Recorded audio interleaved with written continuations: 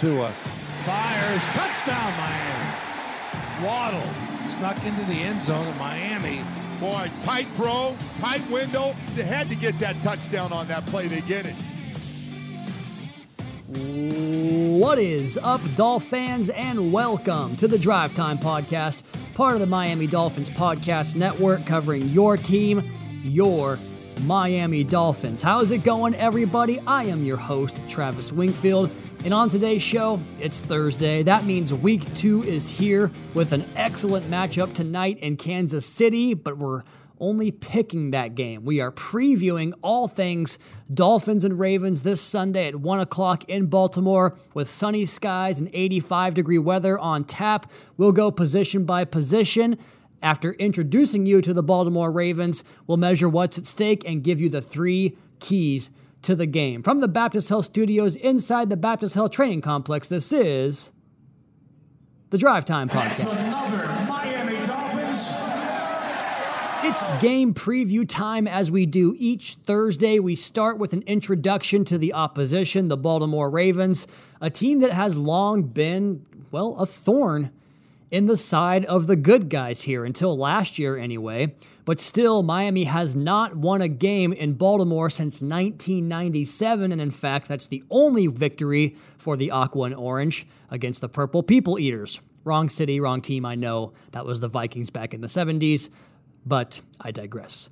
Would be nice to buck that trend this Sunday, wouldn't it? Get to 2-0 heading into the Buffalo game. The Ravens have been one of the steadiest organizations in the league, really going back to their inception. Every organization will go through some valleys, even the best ones, but under John Harbaugh, they were able to pull out of one of those valleys at the end of the Joe Flacco era as they were kind of transitioning mid-season back in 2018 to the offense and team that they are today, I should say. And what happened in 2018, you might ask? Well, that quarterback arrived, Lamar Jackson. He would go on to win the MVP the following year in 2019, and then followed that up with another crazy good year in 2020. Then last year was his highest interception rate of his career and the second lowest touchdown rate since that rookie season, or I guess the rookie season was the lowest, that last year was the second lowest. But even with that, he was still 7-5 as the starter last year, and was kind of the final piece of glue holding that team together when they were just, like, I can't remember a team that had worse injury luck than the 21 Ravens. And the reason Lamar is such a big part of this prelude is that they are a team that has done a great job of assembling an offense, and a team for that matter, around their star quarterback. A lot of what they do operates off the running game. We heard Coach McDaniel say that he has learned a lot about designing run game by watching this Ravens team. And the roster construction really adheres to what they do well. We know that wide receivers are super expensive, right? But since this offense operates out of more 2-back and 2-tight sets than just about any in the league, they are able to allocate resources throughout the rest of the roster and kind of skimp at that position. Their top 2 guys, Rashad Bateman and Devin Duvernay, are both on rookie deals, one a first-rounder, one a third-round draft pick. They just know who they are. They build through the trenches. They draft well seemingly every year. I mean, how often do you see a draft go by and think, oh, what a Ravens pick that was? Well, it happened again this year, too. They get ball hawks on the back end with a deep, deep cornerback room. They find pass rush and dial up pressure, and they run the ball extremely well and hit teams with play action off of that. They are aggressive. They are one of the most engaged teams when it comes to the analytics and fourth down models. They are always sharp on special teams, and they have the greatest kicker of all time. They're a tough out, a model of consistency, and one of those teams you kind of aspire to emulate in terms of their consistent success. And with that, let's go ahead and dive into the matchups, starting with the Dolphins on offense and the Ravens on defense, and the quarterback for the Dolphins and the safeties of the Baltimore Ravens.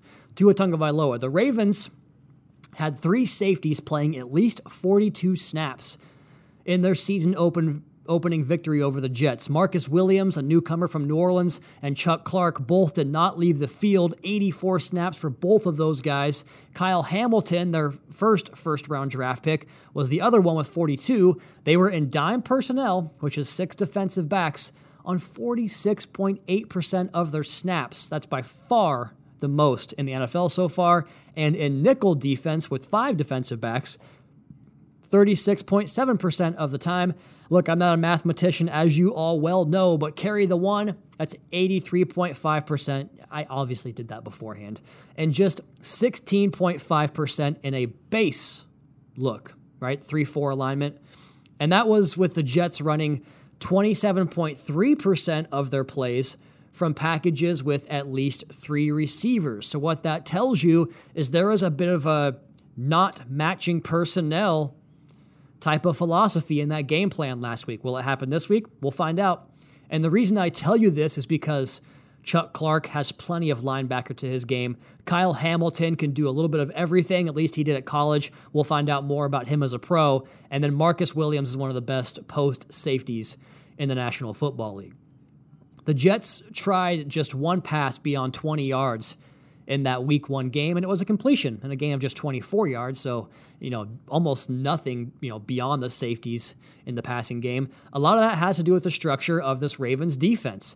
Baltimore was in 2 high for 60% of the game, single high 36% of the game, and they dialed up 2-0 looks, no safeties up top. So you'll see rotation. You'll see them attempt to confuse Tua with bringing that extra hat down in the box by wheeling out and rotating into some of their cover 3, cover 6 type of looks as well. And also get that extra hat in the box from those nickel packages, because traditionally, if a defense is in nickel and you have even 11 personnel or especially 12 personnel, that's a good opportunity to run the football. It's not far off from what the Pats do and really what the Bills do next week as well. So he's getting a look at 3 of the best safety rooms in terms of letting those guys be so integral to the rotation post-snap with the pre-snap disguise with those safety rooms that are 3 deep for all 3 of those clubs, I should say, especially Buffalo with Poyer and Hyde.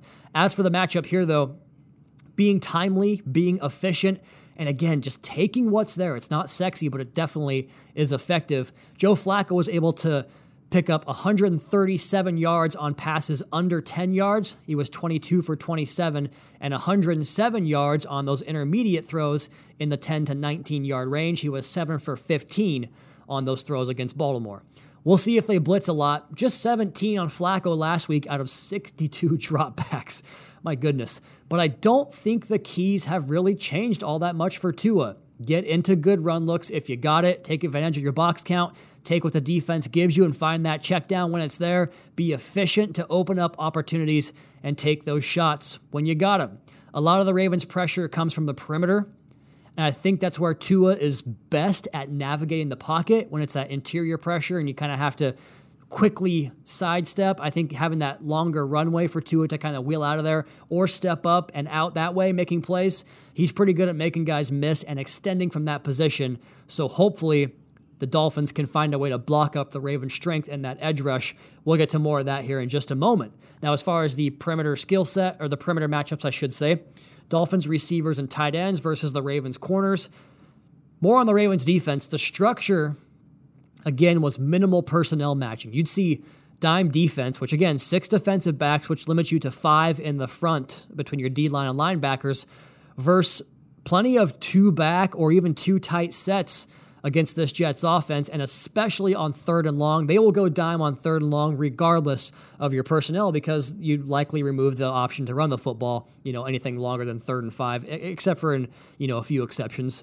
But the 2 high or 3 high looks where Chuck Clark would buzz, which means basically come down and take the crosser or try to find a stick route over the middle, get to that curl flat area, and then they would rotate into that 2 high and rob that crossing route. We know how much this offense goes to the crossing route. So you saw it last week with the Patriots, that kind of backside cornerback falling out. This Ravens defense will use that safety, that big nickel, to come in there and buzz those crossing routes. And when they didn't rotate and they rushed Chuck Clark, there were some vacancies in the middle of the field, which is an area that we know Tua shines at. So they're a defense that will make you pay for tips and overthrows. If you go watch a video that I retweeted today of Dan Orlovsky breaking down the 42-yard touchdown pass to Waddle last Sunday, he talks about them playing 11 funnel, which is a nickel personnel, and they're going to play outside leverage to kind of funnel things inside to the help. That's what this Ravens defense does a whole bunch. They play that outside leverage, and they want to force you inside because they love what Marcus Williams and Kyle Hamilton can do, and especially if you get those tips and overthrows, they are exceptional at pouncing on those. to get takeaways, and they kind of marriage up with that pass rush up front to create some takeaways, at least when they're healthy. Last year was kind of an off year for them because so many guys were hurt, but they got back to it on Sunday against the Joe Flacco Jets. Both those guys are exceptional ball hawks, and we have to be sharp with these balls and not give them those takeaways in short fields. Now, no Kyle Fuller. He's out for the season. We'll see about Marcus Peters. He practiced on Wednesday. We'll find out about today and tomorrow as far as his availability. But even still, Marlon Humphrey is out there, and he's one of the best in the entire game. They are just absolutely loaded at cornerback when they're fully healthy. Then you go into the depth, and Brandon Stephens could be a potential fill-in option, and he played very admirably in that season opener, targeted 8 times for just 3 catches and 27 yards. That's a great number for him. He did get hit with a TD, which was like 25 of those yards, but it was an absolutely perfect throw over the top when Devin Duvernay stacked him for like a 20-something yard touchdown pass. I didn't see the exact yardage on that watching the game, but it was in the 20 to 30 range. And you guys know I like to look at the tail of the tape in terms of styles. We know Tyreek and Jalen are quick and fast and all the superlatives that you use to describe speed. Well, Brandon Stephens was a 9.2 RAS guy, relative athletic scorecard, out of 10 among cornerbacks. But the areas he didn't grade in the elite green area was the 3-cone. 6.99 is slightly above average. 10 split of 1.62 is well below average among cornerbacks that have worked out since the late 80s in Indianapolis. And the shuttle time of 4.29 is slightly below average. So it could be a quick game matchup there for the Dolphins if he does draw either of those 2 jitterbug receivers. Marlon Humphrey is a 9.54 RAS guy with an elite 3-cone number. Actually, all of his metrics were elite when he tested, and that's how he plays, one of the very best. He's a dang good cornerback. And if you're without Marcus Peters, you could see Humphrey kind of getting that Xavier Howard treatment. Like, we're not going to go towards that guy when there's other options out there. Again, Marcus Peters was questionable last week and did not play. He practiced on Wednesday. You could get him back, but his shiftiness metrics didn't test well either. And so coming off that injury, significantly below average 7.08 3-cone time, then an average shuttle and below average 10-yard split. And again, that's coming off the ACL that kept him out on Sunday. Really curious to see if he plays and what he looks like if he plays. He is a ball hawk to the nth degree, but he, that shiftiness against these guys, you could see how that could be exploited potentially. Maybe. We'll see. The Jets tight ends didn't get much of anything. Just 4 for 14 receptions and yardage. All of that to Tyler Conklin on 7 targets, so just 2 yards per target. That's about as efficient as you can defend it for a defense. They did get Humphrey and Stephens on Conklin a couple of times, but it's largely the safety and linebacker position. So Mike Gesicki, Durham Smythe, the entire tight end room here. Could you draw potential linebackers who we'll talk about in a second, really like to kind of go downhill in this defense? The Jets also kept a lot of max protect / tight ends in pass protection because that Ravens 3-4 front that often looks like a 5-man rush with 2 stand-up backers and requires some help off those edges. Tight ends have to be a big part of that, and your backs. And more on those guys off the edges right now. This is such an interesting matchup because on one side, one of the more athletic offensive lines in football, and we'll see about Teron Armstead and Austin Jackson's availability. They did not practice on Wednesday. On the other, one of the bigger / stronger defensive lines in the NFL. Styles make fights, and I cannot wait to see how this one plays out. Justin Matabuki was a second-round draft pick a couple years back. He had a monster game on Sunday. He's a sealer type in that he's huge, athletic, explosive, and can play multiple spots. He could be a big key in the run game in terms of getting around his edge. And then he and Justin Houston were the guys that popped last week. Houston had a couple of sacks in the game where he took advantage of getting his one-on-one opportunities. Also had 6 pressures on 44 pass rush reps. Him versus Teron Armstead, if Teron can play in the game, is a premier type of matchup and one that I think benefits Miami for the fact that Houston almost always rushes that side. And frankly, I'm taking T-Set against anybody in the league. And when you can get him one-on-one and maybe slide some help the other way to Odafe Oweh, that could be a big benefit for the Dolphins' offensive line. Speaking of Oweh, another one of these big, explosive, lengthy ends with a good pass rush arsenal. He had 50 pass rush reps and 5 pressures, so a big part of their pass rush game plan. We'll see who goes at right tackle for Miami. Greg Little is an interesting matchup because of his length, 35.5-inch arms against Oweh's length, but Oweh's super athletic, and that's not Little's game. Jackson does have that shared athletic ability, so that could be a cool style fight there as well. And then inside, Michael Pierce is a problem, man. Another one of these style make fights type of matchups because we saw Connor Williams just won with athletic ability, getting out in space time and time again on Sunday. but he also anchored really dang well. I think, that work against Raekwon Davis this summer had to have been invaluable for him. But Pierce is something of an enigma. 6 foot, 355 pounds. He controls the run game as well as any nose in football. So if they can roll him out of there, that's impressive. Or maybe just kind of try to seal him. I don't know. It's a tough ask in the middle of that offensive line. And I was curious to look at this since we have some data points. This big Ravens front against the similar wide zone, stretch, speed run games of the Rams, Browns, 49ers, Jets, Packers, all those Shanahan, McVay type of tree coaches. Jets had 83 yards on 17 rushes Sunday, so your most recent example against this actual Ravens team, that's 4.88 yards per carry. Rams last year had 73 on 20 carries, that's only 3.65. The Browns had 40 on 17, that's 2.35. And the Packers had 96 yards on 25 carries last year as well, that's 3.84 yards. Remember how I said sometimes hypotheses don't work out? Well, there you go. I thought that was going to be a big point there, and it didn't quite happen here. But now we know. And to be fair, the Ravens were so banged up in the secondary last year that opposing offenses went more through the air. Like the Rams threw for 300, Browns for 222, and Packers 250. The Browns did run last year for 138 and 133 in those games against the Baltimore Ravens. So I think that the power and physicality is going to be a big challenge up front for Miami. You might be able to get the best of them if you have some success early in the running game and keep getting wide on that bigger front. Could be a big game for Mostert and Edmonds' speed. They did lose Travis Jones to an injury in camp. He was out week 1. We'll see about this week. But either way, they got after the Jets up front. Pumped for the opportunity here of Eichenberg, Williams, and Hunt, and to get their real first look at a dominant interior defensive line. Running backs and linebackers, we end here with guys that carry the football and based on last week and their pedigree, help provide that last line of defense and pass protection. And Chase was awesome in that department last week. He'll need to be here as well. Patrick Queen made some plays for them last week. He's fast as hell, but he loves to fly downhill and thump. So a good play action game could be important here. Joe Flacco threw 9 times on play action, completed 8 of them for 97 yards. Good solid run fakes and believable run concepts, which we know that both LaFleur and McDaniel came from that same school of doing that, can create some open windows, especially against that too high defense with outside leverage, that funnel style of defense. I mentioned the pass rushers. I like the idea of running wide at Justin Houston, trying to keep him from just going upfield all game and also staying away from Michael Pierce and Calais Campbell. Stretch them out, get them big boys rolling a little bit early, hopefully wear them down. This defense played 84 snaps last week, so it could be a test of their conditioning for a second straight week. And then also I wanted to just mention the use of receivers and end arounds like we saw last week to give Patrick Queen and those linebackers even more eye candy and also the backs in the passing game. That's going to be very important for the Dolphins this one, I think.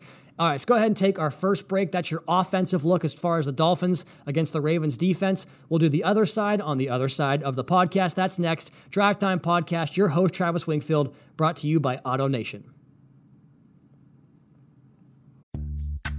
Snag a Job is where America goes to hire, with the deepest talent pool in hourly hiring. With access to over 6 million active hourly workers, Snag a Job is the all-in-one solution for hiring high-quality employees who can cover all your needs. On demand, temp to hire, part-time or full-time. You name the position. Warehouse worker, retail associate, grocery store clerk, fitness trainer, baker, stylist, bellhop, podcast producer. Yeah, Snag a Job's got a worker for that. With our easy-to-use platform, you're able to seamlessly post and fill available positions quickly with a dedicated customer support team to provide all the help you need along the way. Kind of nice knowing you have a talent pool like that in your own backyard, right? Snag a Job is the partner you need to keep your business running smoothly. So visit snagajob.com or text SNAG to 242424 to talk to an expert. Snagajob.com, where America goes to hire. We are previewing Dolphins and Ravens Week 2. A pair of 1-0 teams meet for the second straight year, and this time it's in Baltimore for a game that's going to produce a 2-0 team that's feeling really good about themselves heading into Week 3. How can the Dolphins make sure that's them? Well, let's go ahead and look at this Baltimore offense and find out. The quarterback and safety matchup. I mentioned the dip in production last year and the injury for Lamar Jackson, but I want to make it abundantly clear that I do not care about that, because even as the Ravens offense took a moment to get going last week, Turn on that tape and you'll see number 8 making explosive plays. There was a scramble play to start the third quarter where he leapt over one tackle, outran another, and got to the sticks. It was absurd. That was right after he had a dime for about 25 yards or so to Devin Duvernay in the first half for a touchdown that I mentioned earlier. And then he later got Rashad Bateman alone downfield for a touchdown. So even if you play efficiently against him and this offense, and that's what we talk about so much, like don't focus on the 25-yard and the 17-yard run. Focus on the other 18 runs the team had for 3 or less yards. But against this team, they can hit that few explosives that just give you enough points to win games. There's going to be a lot made of the matchup last season this week. Javon Holland and Brandon Jones set the record in the next-gen stats era for blitzes by safeties. Will that happen again? Your guess is as good as mine, but I do know this. Lamar was on point when the Jets couldn't get pressure, and he was allowed to survey back there. That's when the Ravens offense really got going because the Jets played really well in the first half, second half not so much. But the best way to slow this quarterback down is to get immediate pressure, but also have a secondary rush to cut off escape valves. It's a lot. I know that it is. And that's why this guy won an MVP, because he's very damn good at this game. Also in that tape, the Jets in the first half forced Lamar to hit some tight windows. There was a couple of quick throws, one RPO, a slant to Isaiah Likely that was way off, then a speed out that was also way off. He's not really your traditional rhythm passer, especially if you force him to throw outside. You can get some quarterback misses in those areas that keep them off schedule. And what does that do? Puts us in those third and long situations, and you love the Dolphins in third and long against anybody because of how they get after the quarterback so creatively and play that takeaway style defense. But, quarterbacks across the league have flaws, and, a guy like Lamar Jackson, he's so good at doing everything else so well to cover up those few things. If you can force him into those things, that's great, but that's kind of the challenge you have to do as a play caller and a defensive designer, a scheme designer, I should say. The Jets also dared Lamar to go deep a few times, and it paid off at first. It looked like the Ravens receivers and Lamar were just a tad bit off early on, and that's how you wind up with 5 incompletions on passes over 20 air yards. But you know what happened? He did complete 3 of them, 3 for 8, and they all went for touchdowns. So that takes us to this point, right? Don't celebrate your high efficiency too early because it only takes a couple for them to get in the 20s and 30s on the scoreboard, and against that defense, that is tough to overcome. We saw Javon and Brandon rotate pre and post, rush, fall off. All that disguise, that's all Josh Boyer's ability to dial up a complex game plan, and those guys' ability to execute it. It's a big matchup to watch this week. I'm so pumped to see what Game 2 looks like for those guys. Javon, the pick. Brandon Jones, a massive Game 1. Such a productive young safety tandem already here in years 2 and 3 respectively. To round it out, Lamar was 2 of 7 under pressure in the opener for 34 yards and a touchdown compared to 15 for 23 for 179 and 2 touchdowns and a pick when he was kept clean. The Jets only blitzed him 5 times, and he was 2 of 4 with 28 yards, and that scramble I mentioned, both sacks were on 4-man rushes. So I'm kind of glad they didn't blitz Lamar a lot, so he didn't have that 2022 version of tape to kind of, get that muscle memory. If we light him up for the pressures this week, it'll be the first time he sees it this season. How about his weapons? Receivers and tight ends versus corners. This is the one time this year we'll start with the tight ends over receivers. Mark Andrews is a Pro Bowler, and Isaiah Likely is likely to be a productive player in this league.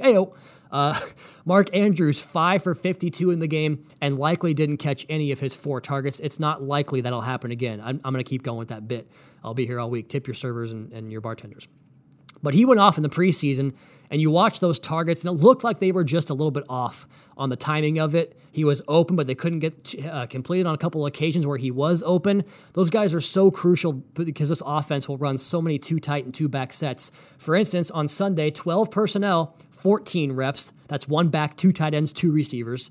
21 personnel, that's 2 backs, 1 tight end, 2 receivers. 19 snaps. And then how about 22 personnel, 2 backs, 2 tight ends, only 1 wide receiver, 12 snaps out of that formation. Maybe it's easier to put it this way. They ran 5 plays that weren't from those sets, and also 13 personnel, 3 tight ends. They ran that 3 times. So again, another fascinating matchup here because of Miami's dime usage in the past. They only ran dime 4 times against the Patriots, and the Patriots run a lot of heavier personnel too, so that's some personnel matching there. So for the Ravens, can they pass from those run looks? If they don't have more success on the ground than they did in week 1, then that would give Miami a chance to get back into their bag, be aggressive, and send some pressure. Coach also mentioned on Wednesday that Eric Rowe was chomping at the bit to play last Sunday. We'll see about him this week. Brandon Jones did great stuff in coverage against Jonnu Smith, no less. Javon's always a force back there, and the linebackers did some damn good work too. That Duke Riley Tampa 2 cat blitz rotation play where he got the pass breakup, that was beautiful running down the pipe by him. He bypasses the 3 who hooks up and then keeps going 20-plus yards downfield to the 2 and matching him stride for stride. It's another example of how multiple this defense can be and how important speed is. We'll come back to that in just a second. As for the Ravens' wide receiver usage, Rashad Bateman led receivers with 37 snaps.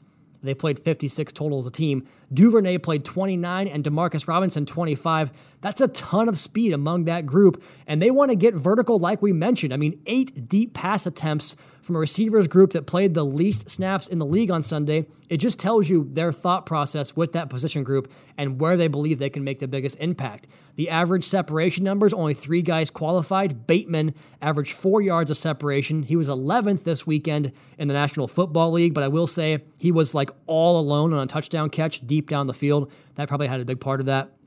Mark Andrews, 2.8 yards. Average reception was 34th in the NFL, and Devin Duvernay was 2.4 yards at 58. So again, this is kind of why I talked about, like, if Byron Jones is down for a couple of games, these are the 2 opponents where they don't run as many 3-4 receiver sets to where you can actually maybe survive it a little bit, I guess. Obviously, that changes against Buffalo and Cincinnati, but these 2 games, these teams, as far as the receiver usage, it's the best time to have a bad situation, I guess I should say. So if they try to get it in the short intermediate, I like it. I think a lot of it comes down to what we saw last year. Can they hit the deep ball? They nearly got one to Sammy Watkins on that first series, but never did it again. And a lot of those deep shots in the Jets game were not close. So if we can get consistent incompletions, handle the run game, I think it'll be a repeat of last year. If not, it won't be. So there you go. Offensive line, defensive line. Few teams had the stability of the Ravens on that line up front for the longest time. And recently they've had to overcome, and they successfully have done so, some attrition at the position. That rhymes. Ronnie Stanley didn't play last week. We'll see if he's available this week. His replacement, Jawan James, went down again. I feel terrible for James. He's played 2 games since he left Miami. The numbers for their offensive line on Sunday. That third-string left tackle, Patrick Mekari, allowed 2 pressures in 1 half of football. Ben Powers, left guard, 2 pressures. Tyler Linderbaum, the rookie center out of Iowa, allowed 2 pressures in his debut. And then the right side, Kevin Zeitler and Morgan Moses, 1 pressure allowed apiece. Still solid. Linderbaum made his NFL debut, and man, he had a tall order with the Jets' big, deep defensive line. The Jets came out with their hair on fire. Quinnen Williams, John Franklin Myers, and then Quinnen's bro in the second level, the linebacker Quincy Williams, flying downhill behind them. They committed a ton of bodies to the run, and it worked for them. I'm curious to see how the Ravens adjust because you know they will. Miami's defensive line is deeper and even better, in my opinion, than the Gang Green group that's really good, and I can't wait to see how Boyer deploys them this week. That right side of Zeitler and Moses is rock solid. But one thing I like about this run game as far as defending it is you can kind of follow the guards to the football. There are plenty of 2 pulling guards or guard and tackle, like trap type of runs. And if you can control the point at those positions where the ball's coming to you the way Christian and Zach can, you should be able to control things and potentially wreck the game, especially on that left side with the guys, the weapons the Dolphins have over there with some inexperience and, a new guy like Patrick Mekari if Ronnie Stanley can't go. Interesting matchup there. Really interesting to see what happens, who goes, and how it plays out because football, man, anything can happen. It took the entire Ravens offense a half to get going last week, which is to be expected for week 1 for most teams across the league. They were at 1.2 yards per carry and averaged negative half yards behind the line before contact, getting hit behind the line. Now they finished with 63 yards and 21 rushes. That's 3 yards per carry, which shows a nice second half improvement. And you absolutely have to include Lamar Jackson as a factor in that run game.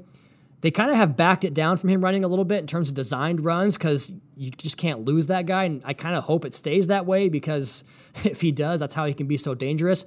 But he had just 6 rushes for 17 yards in the opener, and like 10 of those were on that scramble I talked about. Kenyon Drake led the way with 31 yards on 11 rush attempts. Dobbins, his availability is a question mark. If he plays, he scares me, even if he's limited. Mike Davis also had 2 carries for 11 yards, and Justice Hill had 2 for 4 in the game. I mentioned this in the receivers tight end versus cornerback position. Miami's speed at linebacker is such an important element in this game. It showed up last year. They have to find a way to replicate that success because this stuff doesn't just carry over automatically. We saw Jerome Baker play off the edge for the first time in this game last year and 73 snaps. Duke Riley had 26 snaps. We also saw Van Ginkel for 67 and Jalen Phillips for 41. I mentioned those guys because they are the fastest guys in this linebacker group, and we'll see about Van Ginkel's availability. But speed on the field is the key anytime you face Lamar Jackson. And then special teams, the Ravens have the best kicker ever. Once they cross midfield, they're in range. That's always a big part of playing this team, so kind of figure out how you're going to defend that. Jason Sanders has great range and accuracy of his own, the most accurate kicker here in team history, so it's a good kicker matchup. We saw Thomas Morstead with a big game on Sunday, 4 punts, averaging 45.8, with 3 of those inside the 20-yard line, and that 58-yarder with almost no return was such an impressive punt. Jordan Stout for Baltimore kicked 6 times, averaging 48.5 per kick, with 3 inside the 20 of his own. Devin Duvernay is their electrifying punt returner. He has Olympian speed. Do not let him get open in the open field. He had 2 for 17 yards last week. Football Outsiders has the Dolphins at 9th in special teams DVOA in week 1, and the Ravens at 13th. So there you go. Woo! That was one take, by the way. I love these preview pods. We'll finish up on the other side with what's at stake and the 3 keys. That's next. Drive Time Podcast, your host, Travis Wingfield, brought to you by AutoNation.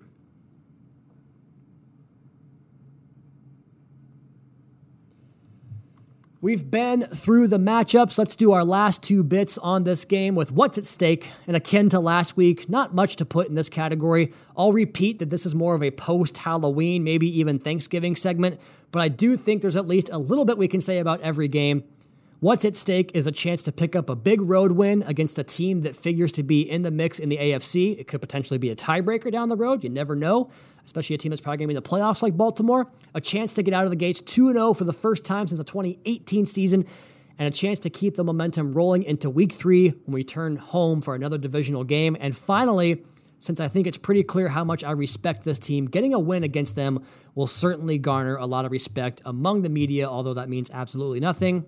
It's always fun to have a week full of praise for your favorite football team. How about the 3 keys? Let's get to this and we'll get out of here. Efficiency on play action passing. You have to find a way to keep those linebackers flowing forward and throwing the football right behind them. That obviously happens through a good running game as well. Number 2, I cannot see the Ravens defensive line wreck this game and the Dolphins win the game. So find a way to control those guys, whether it's keeping maximum guys in, the running game outside, keeping them off balance. You have to find a way to control Calais Campbell, Matabuki, Michael Pierce, Justin Houston, Odafe Owe. It's a tough group up front. And the number 3, always have eyes on number 8 and this Ravens run game. That's where it all starts. It's the engine that drives the offense, like Landon Roberts said. Thursday night football tonight might be the best game of the year on the TNF calendar. Chiefs over Chargers is my pick. We'll do the rest of the week 2 picks on tomorrow's show. We'll do some questions on the mailbag as well. Sorry, I forgot what I was talking about there. Submit your questions at Wingfield NFL. That post is up on my timeline right now. We'll talk some college ball and welcome in Ryan Wink from Ravens.com as our guest. That's going to be my time on this edition of the Drive Time Podcast. You all please be sure to subscribe to the podcast on Apple, Spotify, wherever you get your podcasts from. Go ahead and leave us a rating, leave us a review. We have been in the top 200 on Chartable.com sports podcast since the start of our training camp, so please keep that going. I very much appreciate it. Give me a follow on Twitter at Wingfield NFL. Follow the team at Miami Dolphins. Check out the Fish Tank podcast with Seth and Juice. Our Twitter Spaces show was last night at 8 o'clock on Twitter. Check out the YouTube channel for media availabilities. Our cinematic game recap is up. You do not want to miss that. Also, Drive Time and Fish Tank content, as well as media availabilities. And last but not least, MiamiDolphins.com. Until next time, fins up, Caroline, Daddy's coming home.